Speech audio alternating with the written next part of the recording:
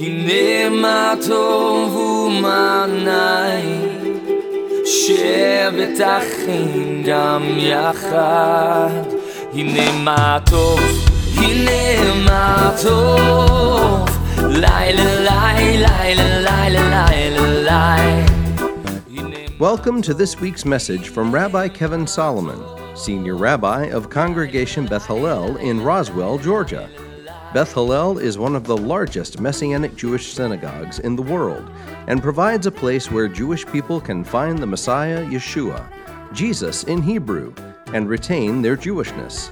It's also where Gentiles worship and embrace the roots of the faith in drawing closer to God. Click the link in the description to support this ministry or to view our YouTube channel. Let's join Rabbi Kevin now as he shares this word from Scripture. Well, I'm really excited today. We coordinated this some time ago. Who would have known that the timing was precisely like right now in the midst of everything?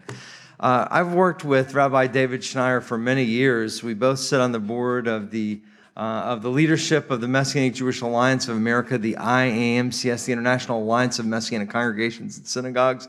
For many years, he and I have worked together on this board. It's kind of it's the largest synagogal organization in the Messianic Jewish movement. But in particular, Rabbi David is the European liaison. He's the one who is our liaison to all the European congregations. Now, why was he chosen for this very important role, kind of overseeing Europe, really, for the Messianic movement in many ways, and at least for the IMCS, and it's because he spent a lot of time there. For a dozen years, he was the leader of the Messianic congregation in Odessa, Ukraine. Okay, I don't need to really say more than that to tell you that this is very deep and profound for him personally right now. He's still the overseer of that congregation, which planted other congregations in Ukraine. He's still in regular contact. He's texting. Even today, yesterday, he's talking on Zoom with some of the Messianic leaders that are in the country of Ukraine right now. These are his friends. These are his people who he's mentored. These are people he cares about, his loved ones. So he's very intimately familiar with what's going on there and having lived there for all those years. Previous to that, from the Pennsylvania and went to New York University. George Washington received his law degree as an attorney on top of being a rabbi. That's a lot of letters, I'm telling you. He's very esteemed. Both he and his wife are attorneys. And so you can imagine when they get into it. It's something else. But in any case, he's going to share with us today. He's going to share with us an update about what's going on in Ukraine with his from his contacts on the ground. In addition to giving us a word that I think is going to help and encourage us and speak to us that relates much to what's going on. So let's give him a bit. He's also, I should say, he's also concurrently the senior rabbi of Congregation Beth Hallel Birmingham, which is a congregation that my father and our congregation planted many years ago, and their own independent congregation now, but it's our sister congregation in Birmingham, Alabama. And so we're very, very blessed to have him, and we appreciate Beth Hallel Birmingham lending him to us for the weekend. Rabbi David Schneier!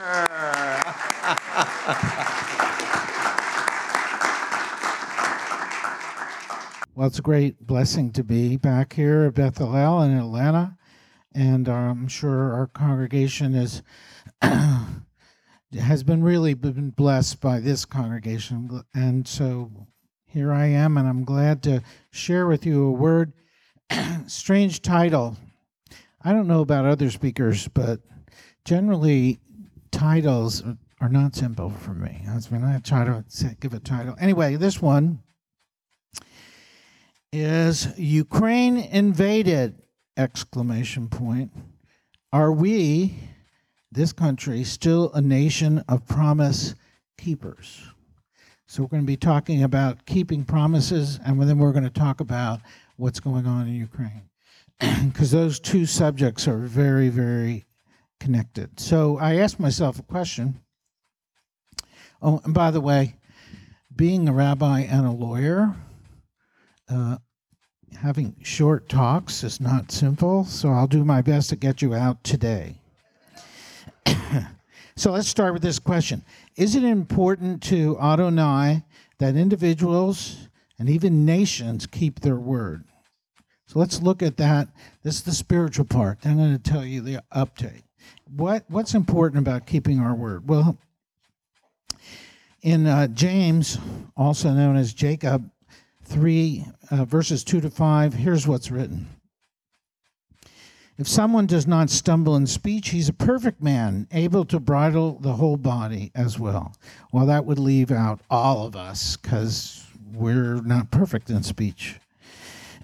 And if we put bits into the mouths of horses to make them obey us, we guide their whole body as well. They also see ships. Though they're very large and driven by strong winds, they are steered by a very small rudder, wherever the will of the pilot directs the ship. So also the tongue is a small member, yet it boasts of great things. See how so small a fire sets ablaze so great a forest. Promises are spoken words. And we'll see right now from the scripture how important it is, the words we use to tell somebody we're going to do something or not do something. And I guarantee you this is going to connect to the United States, the United Kingdom, and Russia. Promises are commitments. They have an effect on others for good or for bad. As followers of Yeshua, if we make promises to someone or to our nation or to the Lord, we must keep those promises. So if you promise to do something, I'll make it come down to a very low level, and I tell our congregation this. If you say you're going to be an usher this week, you're working with the children, all those things that you said, your promise affects others, and others are counting on you. Those promises are as important as the promises of nations. As followers of Yeshua, if we make promise to someone or a nation or to God, I just said, we must keep those promises. Proverbs 12:22, it's written, lying lips are an abomination to the Lord, but those who deal truthfully are his delight. Breaking your promises, then, is a form of lying to the one to whom you gave your promise. We have to focus on that because, it's easy to say, I'm going to do this, I'm going to do that, and then you don't do it. And it doesn't seem like a big thing, but it is a huge thing. For example, try to think if you've ever done this. When you tell God that if he gets you out of this trial, you will do this and that. Then when he gets you out of the trial, what are you supposed to do? You're supposed to keep your word, not procrastinate, not seek compromise, and not find a way out. If you said it, well, a famous hippie book said, do it. Just go ahead and do it. God always keeps his word and expects us to do the same. He's not a man that he should lie. And nobody in this room or watching on the internet, when someone doesn't like it, when someone doesn't live up to their word. If you made a promise to someone or to God and you broke your promise, here's the way you deal with it. You repent. You learn from your mistake. You fulfill your promise, or you make restitution. And by fulfill your promise, the only person that can let you out of that promise is the person that you promised to. So if you say, well, I just can't be here, well, I'll give you an example. Purim. I should be in the synagogue, correct? Yes. Well, it's Leslie's aunt's 100th birthday. So what should we do? Should we say, well, we'll see you next year if you make it? No. We're going to go, and someone else is going to have to do my work on that day. But I talked to people about it. I didn't just say, well, sorry.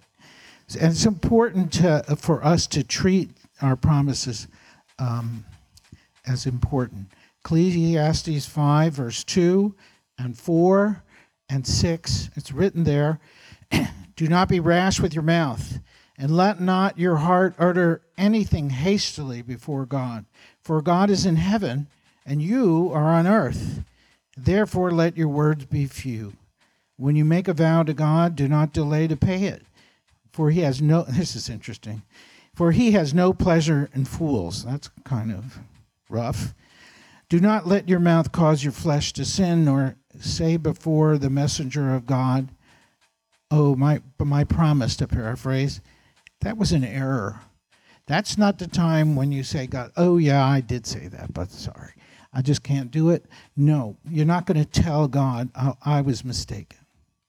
Numbers 30, verse 2, it's written, whenever a man makes a vow to Adonai or swears an oath to obligate himself by a pledge, he is not to violate his word, but do everything coming out of his mouth. And finally, Yeshua said in Matthew 5:33, you have heard that it was said to our people long ago, don't break your promises, but keep the promises you make to the Lord. And I would say, if you can observe this, you shall love to God and also to your neighbor when you keep your word. Now, I'm going somewhere with this because there are nations involved in what's happening in Ukraine. Psalm 15, verses 2 and 4 has a lot to say about keeping your word, where it's written, Lord, and this one, you really should read this whole psalm. Lord, who may abide in your tabernacle? Who will dwell in your holy hill? Who's going to heaven? Who's going to be with you? And then verse 4. Oh, well, let me go to verse 2. He who walks uprightly and works righteousness and speaks the truth in his heart. And then verse 4. He who swears to his own hurt and does not change. So Adonai is saying to us in these verses, and to your congregation here, even to our nation, it's better to suffer hurt than to break your word. So if you promise to do something, but it seems like you can't do it, you need to do it or be released. That's what I'm trying to instruct you, is what the word is saying. We need to fulfill our promises on time when you said you were going to do it. Not just you do it, not 2 years later, that's not what you really promised. If some reason you can't perform, get in touch with the person you gave your word to ahead of time and work out how to resolve it. It's my conviction that if you can't do something, you need to call the person, and you need to find somebody else. Now, they may not work that way here, but as far as I'm concerned, if you can't do something, then find somebody, because it's easy to say, I can't do it, and you go find somebody. But why should that be? So that's the way we handle it, but each place has a different way of doing things. So listen, as I now move into nations, if you can be faithful in small things, like promises, you will be given the opportunity to be faithful in much. And believe me, as I've been a leader of congregations since 1995, my wife and I became followers of Yeshua in 1973. From the very beginning, we were in Messianic congregations, and all through that time. And the total of all the congregations in this 49 years has been maybe 4 all over the world. So leaders look for people who are faithful in the little things before they can be faithful in greater things. So what about nations? Do nations have to keep their word? Well, Adonai thinks so. In Deuteronomy 30, verse 15 and 16, it's written, see, I have set before you today life and good and death and evil. What I am commanding you to do today is to love Adonai your God, to walk in his ways, to keep his mitzvot, statutes, and ordinances. Then you will live and multiply, and Adonai your God will bless you in the land you're going to. And then we fast forward to, go backwards to Exodus 19.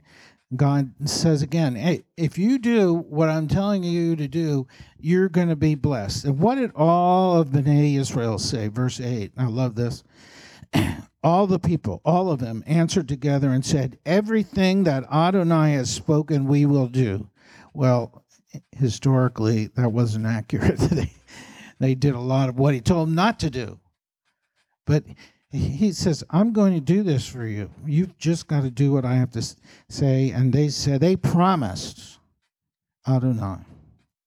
This was a commitment on the part of both Adonai on one side and his chosen people on the other. There were benefits for obedience and consequences for disobedience for the nation of Israel. So now let's go into Ukraine. And some of this, I was a history major at NYU, and in law, and know about people creating documents and making promises. Well, let's take Ukraine, Russia, and the U.S. and the U.K. So just a little background. We moved to Odessa in 1995, lived there to 2007, have been going at least twice a year to Ukraine from 2007 to 2020.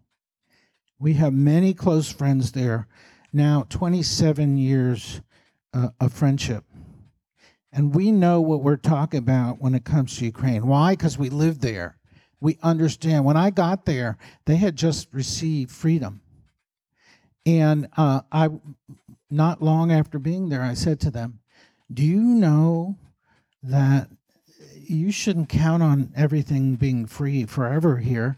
Things can change quickly. And they had a saying there in Ukraine, someone working in an office gets a phone call, and all that's said on the phone is, old system, boom, and the communist system comes right back. And it can happen like that there. Well, it just did happen, didn't it? And so that's what they were facing. So in Ukraine, most of you know some of these facts, but you knew that there was 190,000 Russian troops at the Ukrainian border. What if they were at the U.S. border? Would we be, well, what kind of sanctions can we put? It's when you're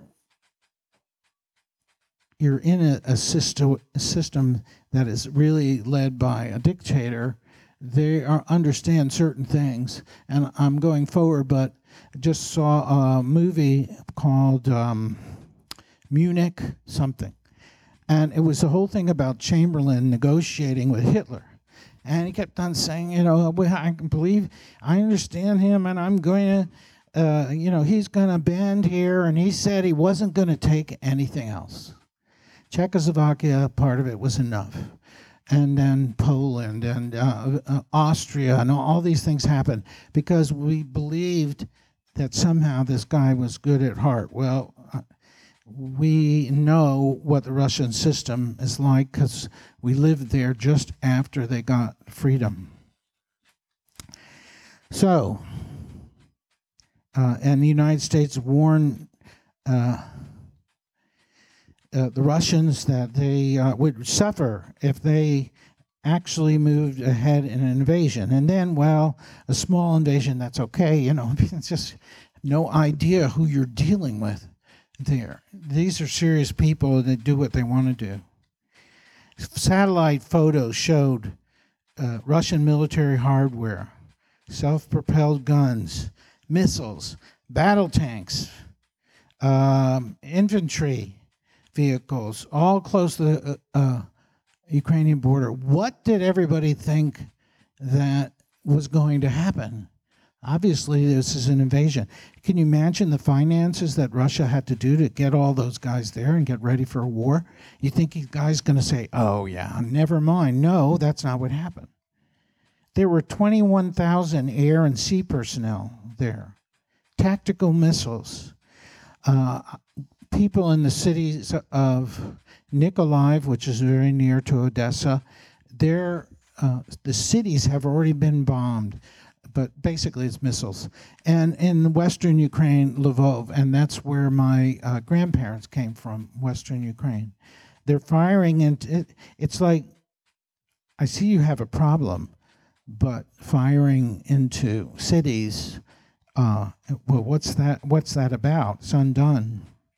the eastern regions, there's been a war since 2014. It's all backed by Russia, the equipment. And Victor Volensky, who has come and spoken at Beth Hallel Birmingham, he leads about 8 congregations in Crimea. Crimea used to be Ukraine. Now Russia just plain out marched in and took it over. Victor had a great saying. He said, I fell asleep in one country and woke up in another. And can you imagine that? And then, Victor is quite a character. He has a Messianic Jewish rehab center for drug addicts in Crimea in several places. He used to head up a hospital for rehabilitation.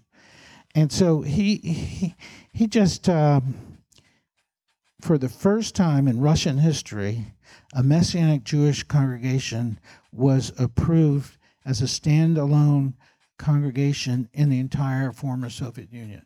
Victor went to Moscow several times, and you can't imagine how intimidating that was. And now he's already lived since 2014, he's lived under Soviet rule. Well, they just sent thousands of troops through Crimea into Ukraine, where President Putin named it those 2 areas in eastern Ukraine, which has a lot of the minerals of Ukraine. They said they are now independent countries. Who declares, can you imagine someone saying, okay, well, Georgia and Alabama, they're now independent countries, and who would even think that way? But that's what's going on there, the unthinkable. Right now, truthfully, the entire Ukraine of 40, 50 million people, one of the largest countries in Europe, is surrounded by invading armies. How many of you saw the little story about the little island in the Black Sea? I thought it was closer to Odessa, but it's closer to Romania. So the Romanians are probably very concerned right now. Well, the Soviet ships showed up, and they told them to just give up, and no one will be killed. And the commander there had a very artful saying for the Russian fleet, and it reminds me of what happened in World War II when the Germans said to the American army, you've got to surrender, and the response was, nuts. So this was even more colorful, and they were all killed, 13 people. They just said, we're not giving up, because it's a strategic island in the Black Sea. So Victor's saying, I was one country, and the next day I was in another. That's the way it is. That's the way things go here now. The cities of Odessa, where Sasha Popazov, we're going to show a little clip in a little bit, is running the congregation there, and the city of Nikolaev, which is also a big port. Why do you think they're doing it? Because they're thinking the unthinkable, they're going to invade the only real big ports and take them over of Ukraine. And can you imagine what's going to happen to their economy if they do that? So then the question comes, have the nations guaranteed to protect Ukraine? Have they given Ukraine their word? Have they given Ukraine a promise? And most people, and you don't hear about this a lot, most people don't know, but the truth is they did. Russia, the United States, and the United Kingdom were negotiating with Ukraine to get rid of their nuclear missiles. And so they said, well, we'll do that, but you have to give us some guarantees of protection, because these nuclear missiles are going to keep people from bothering us. And so both the United States, Russia, and the United Kingdom agreed to this in 1994. It's called the Budapest Memorandum on Security Assurances, December 5th, 1994. Look it up. It was an agreement in accordance with the principles of the Helsinki Accords, and the memorandum that was agreed to by these countries included security assurances that against the threat or use of force against Ukraine's territory or political independence. They all signed it, and it's still in effect. Putin had a word about that. I'll mention that later. But the United States is a signatory, and they are obligated to defend the territory of Ukraine, and they just are not talking about it at all. Ukraine agreed to this non-proliferation treaty, and this was a condition for this START agreement. And they even later said if the START agreement expires, and I believe it has, that the Budapest Memorandum would be in effect. So all the Russia and the United States agreed to that in 2009. Well, the last little bit of history that you need to know, in 2004, while we were living in Ukraine, the guy running for president, which was not Vladimir Putin's choice, he had a little visit from the KGB, and the next day found out he was poisoned by somebody. Dioxin, which is in Agent Orange, was put into his food, and he nearly died. So, we can't get rid of this guy, so we'll kill him. And the only place where that poison was made nearby was Russia. So he got sick after being with the Russian KGB. Then in 2014, there was a revolution. How many of you remember the photos and the videos of this gigantic revolution? And the choice of President Putin, this man by the name of Viktor Yanukovych, the elections were completely compromised. And to me, I'm saying, does that sound familiar? Completely. And Stalin has a quote. He used to say, it's not who votes that counts. It's what counts is who counts the votes. So the whole thing is about, so you could win and lose because the votes counters were in the pocket of the ruling forces. Well, the guy who was poisoned didn't die, but the puppet of Russia became president and totally corrupt elections. And then December 2014, the Ukraine Supreme Court said this election was totally bogus. They removed the Russian puppet, and he quickly left Ukraine with some people say $1 billion. So he stole Ukrainian money. So after that thing happened in 2014, Russian troops entered the Crimean Peninsula of Ukraine, took it over. And the West did nothing. And the 1994 memorandum was not adhered to. So here is Putin's response. Here's why he did what he did. He said, the security assurances of 1994 were given to the legitimate government of Ukraine, but not to the forces that came to power following a coup d'etat. So he said, well, the government there is not legitimate. And he also said recently in his speech, Ukraine is not really a country, it belongs to us. So some people say, well, he just wants a kind of peace in eastern Ukraine. It's not true. He wants it all back. So the United States, Russia, and the United Kingdom promised to defend Ukraine, and then there's 190,000 Russian troops at the border.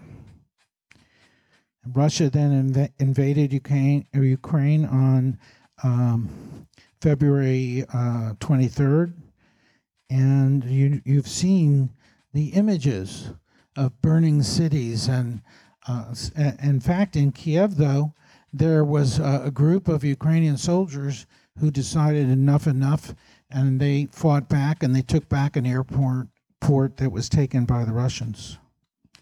But this, when you live there, you get to know that what's happening now there, really in the 1700s, brought this all into effect. 1600s and 1700s. There was an uprising of local people to kick out Polish control. And in the meantime, they killed probably 100,000 Jews. And there's 300,000 Jewish people who are in great jeopardy right now in Ukraine. And now Israel's trying to organize Aliyah to bring them out of Ukraine. The guy who instigated this death of 100,000 Jews, his face is still on the money today. So I'm over in Ukraine, and I'm spending money that is the face of a guy who killed 100,000 Jews. That's kind of annoying. This revolt that happened, they made the mistake of asking Catherine the Great to come and help them out and protect them, and eventually Russia took over Ukraine completely. And one thing to mention that's very important about this relationship with Russia, in 1932 and 33, an event came called the Holodomor. It means in Ukrainian death hunger, in which some people say 8 to 10 million Ukrainians died. And the New York Times sent over a reporter, very distinguished reporter, who was led to fake villages with had everything in the stores. And so they said, New York Times wrote, "Oh, there's no famine here." Meanwhile, the local guys who didn't want to join collective farming were all their food was taken away, and they were either shipped to Siberia to die, or they died in the streets of hunger. And when they went to the city to try to get food, you can't get food in the city at those times and up till recently if you weren't registered to live there. So it's like catch-22. They're not able to eat because they weren't registered, and they weren't going to get registered. So Stalin killed millions of Ukrainians and then brought millions of Russians to live there, saying, well, now he's saying basically to the world, well, these Russians have always been there, but not so. You had to kill millions of Ukrainians to get Russians to live in those places. And let me tell you one story from Odessa. In October 1941, and this all plays out, there was a massacre of some 25,000 to 34,000 Jews. And there was one survivor of that group that was killed. And he was part of the leadership of the Odessa Holocaust Survivors Association, who became a believer and attended our congregation. One survivor. And what did they do? They took all these Jewish people, put them in barracks, and started shooting into the barracks. But the dead protected the living, all the dead bodies. So they burned them all down, burned all the barracks down. So 30,000 people were burned to death, and the survivors, including this man, Mikhail, the cries and the smoke of what was happening went out into the city. So this is a serious, and in Baba Yar, you may have heard of that. The sign there where, 34,000 Jews were killed. The sign says, and it says many places in Ukraine, here died 34,000 Soviet citizens. Till the Holocaust Association started getting on them to change it to Jews. Well, there are many Jewish people in Ukraine, some say 300,000. Many followers of Yeshua, including in Ukraine and Crimea, 23 IAMCS congregations.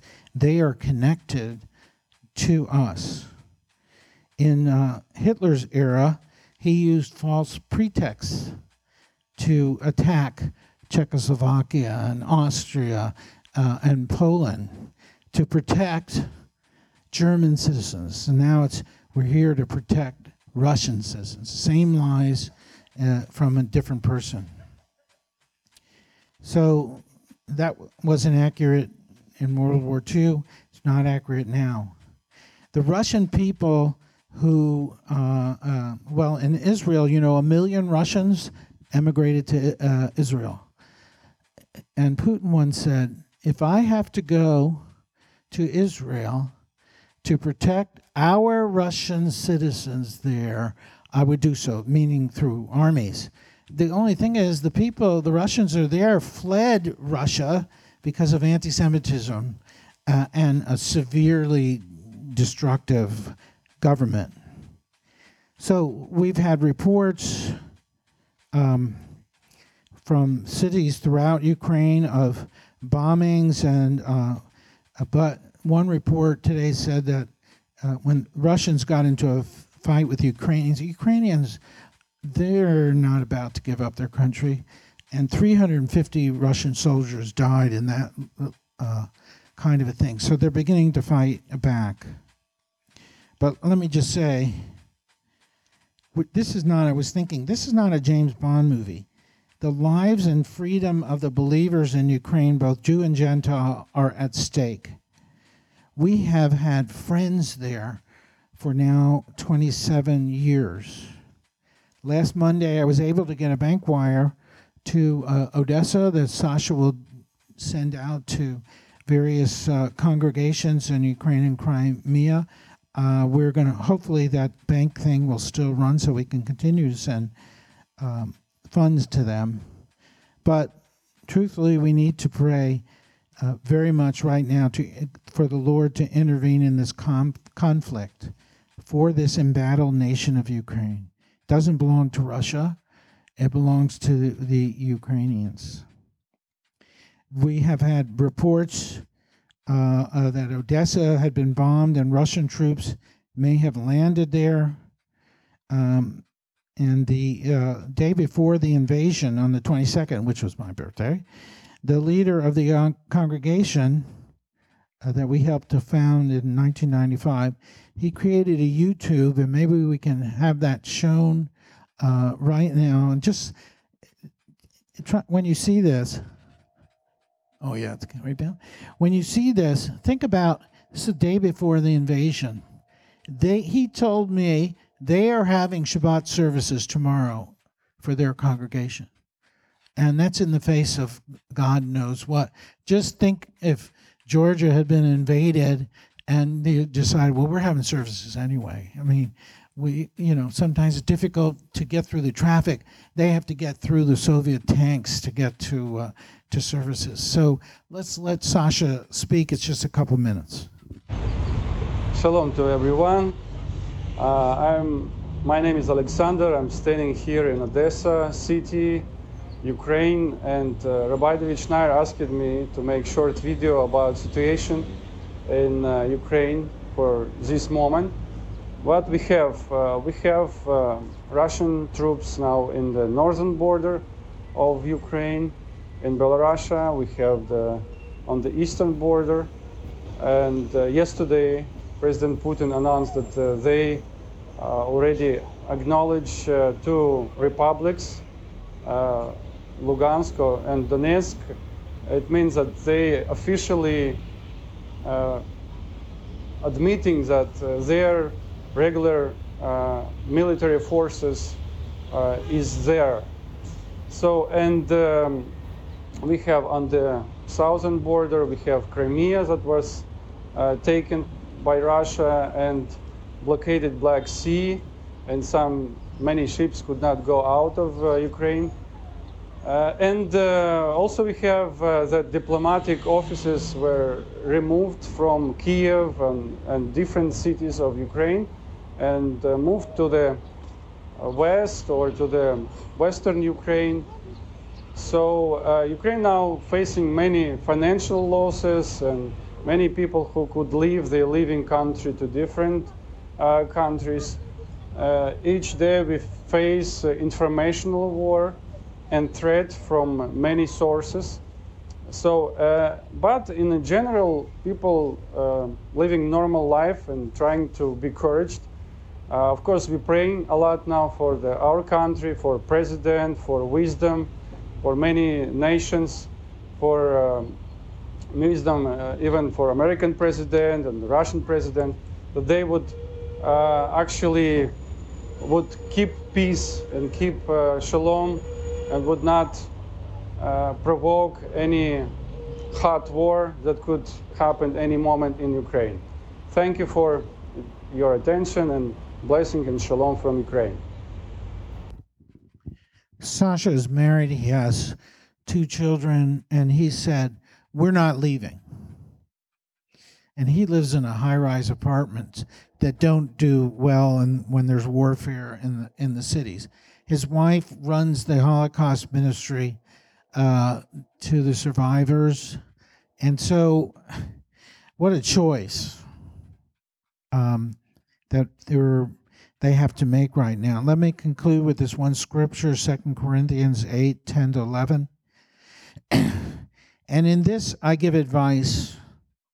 It is to your advantage not only to be doing what you began and were desiring to do a year ago, but now you must complete the doing of it, that as there was a readiness to desire it, so there also may be a completion out of what you have. And some translation says, perform the doing of it. This is the time to perform the doing of it, to have our country live up to its promises, but also in a way there's organizing things going on in the IMCS to continue to help the leaders of these congregations think of the job that they have now to keep a congregation. I just remember a verse from a song. Yeshua rose from the dead, but you can't even get out of bed. Who was that? Keith Green. Yes, he was quite a character. Anyway, this is the time not to just shrug shoulders. We have to be about the doing of it to help these folks that are, well, there's all kinds of folks there. We work with survivors. We work with poor. We work with orphans. One guy was on TV saying, the state's whole thing to support the orphans has just collapsed. What are we going to do?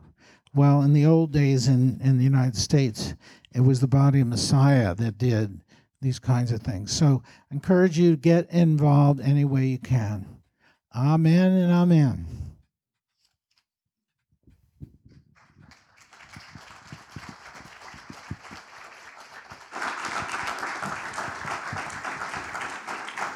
Yeah, wow, boy. I could tell you, you know what? There's a lot of seriousness and kind of somberness to that very, very important message. And friends, we definitely need to be, as people, promise keepers, no question. And certainly even as a country, and to see everything that's gone on is tragic for sure. We need to be supporting our Ukrainian brothers and sisters, especially those in the Messianic Jewish movement. What I'd like to do is this: is that I want to go ahead and if you're watching online right now, what I'd like for you to do is this. You know, we're giving Rabbi Schneier not that he asked for, but we're giving him an honorarium for coming here today. But also, for those of you who feel led, I'd love to send something through him and his network to our Ukrainian brothers and sisters. And so if you're watching online right now, if you could click the PayPal link and go to our PayPal, and in the memo section, put Ukraine. And please give something. Please give generously. We will make sure it gets to the network that we're doing. You know, for the long time in the IMCS with our Ukrainian brothers and sisters, we had the Heat or Eat program, which was because sometimes they couldn't afford to do, they had to choose between either heating or eating, as it was with a lot of the members of the congregations here in Ukraine. But now it's like, you know, it's whether or not they're going to live, you know, whether or not they're going to have a home or a building to go to, or whether or not they'll see their children again. And so, for sure, and for those of you who are here, I'll ask this. We won't take up a separate special offering. I didn't prepare the musicians for it, but in our offering boxes, if the Lord is leading you to give a special offering for Ukraine, please write a check or put something, but use one of the envelopes or write in the memo of the section of the check, Ukraine, or use one of the envelopes and write Ukraine on it and just put it in the offering boxes. And we will collect that, and we will make sure it gets sent to Ukraine. We want to, so please, online, I know we got a lot of people who watch online or listen via podcast. Please, let's give generously to Ukraine. And so that can be, you can do that at the end of the service. You can do that during the ending song. You can do that right after the service. But just if you feel led, obviously, whatever you feel, but if you feel led, if you make it out to Beth Hallel, we will make sure we get it to Ukraine. We haven't taken up a special offering in a long time here, actually at Beth Hallel. But man, this is a word that's going to be going to the Messianic community in Ukraine, and this is an addition. We're gonna bless Rabbi Schneier just for him coming out here separately. But if we want to bless Ukraine, let's do that also. Thank you for your generosity and your kindness. And certainly prayers that the Lord, we're going to take just a moment. Michael, come on back up here, but we're going to take a moment now. And we're just going to pray that the Lord touches the people of Ukraine, okay? We did at the beginning of the service. I want to do it again now because they are under direct threat, especially the Messianic body there, which is so robust and strong. They are under certainly a difficult time right now. Avinu Shabbat Shamayim, Father in heaven, humbly come before you, Lord. Ask you to touch, oh God, the people of Ukraine, Lord. And as Rabbi Schneier said, and thank you for Rabbi Schneier, who gave a dozen years of his own life to the people of Ukraine and the Messianic body there. And to me, as I look at the huge network of Messianic congregations in Ukraine, so much of that can be pointed back to the amazing investment of Rabbi David and Leslie Schneier.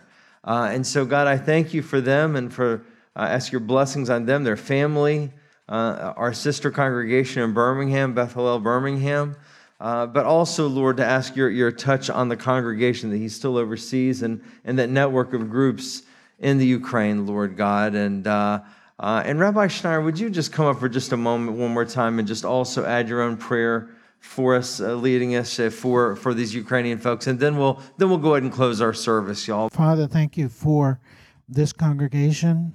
Lord, we reach out to our brothers and sisters in an embattled country.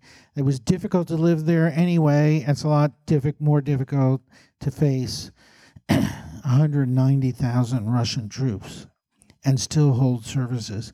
Lord, whatever we can do, and Lord, also continue the way to be open, or let us know when it is open, if it has closed, to as soon as possible send funds to them. They need everything. Can you imagine? All of us here, can you imagine what it's like? What's happening with your work? How are you going to buy any food? Father, I just pray that you would continue and expand in the whole body of Messiah in this country, the need to help a nation that's under really difficult times. B'Shem Yeshua.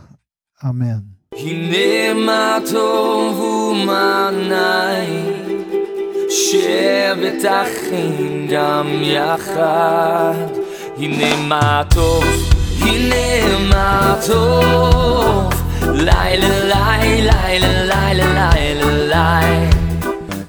Welcome to this week's message from Rabbi Kevin Solomon, Senior Rabbi of Congregation Beth Hallel in Roswell, Georgia. Beth Hallel is one of the largest Messianic Jewish synagogues in the world and provides a place where Jewish people can find the Messiah, Yeshua, Jesus in Hebrew, and retain their Jewishness. It's also where Gentiles worship and embrace the roots of the faith in drawing closer to God. Click the link in the description to support this ministry or to view our YouTube channel. Let's join Rabbi Kevin now as he shares this word from Scripture.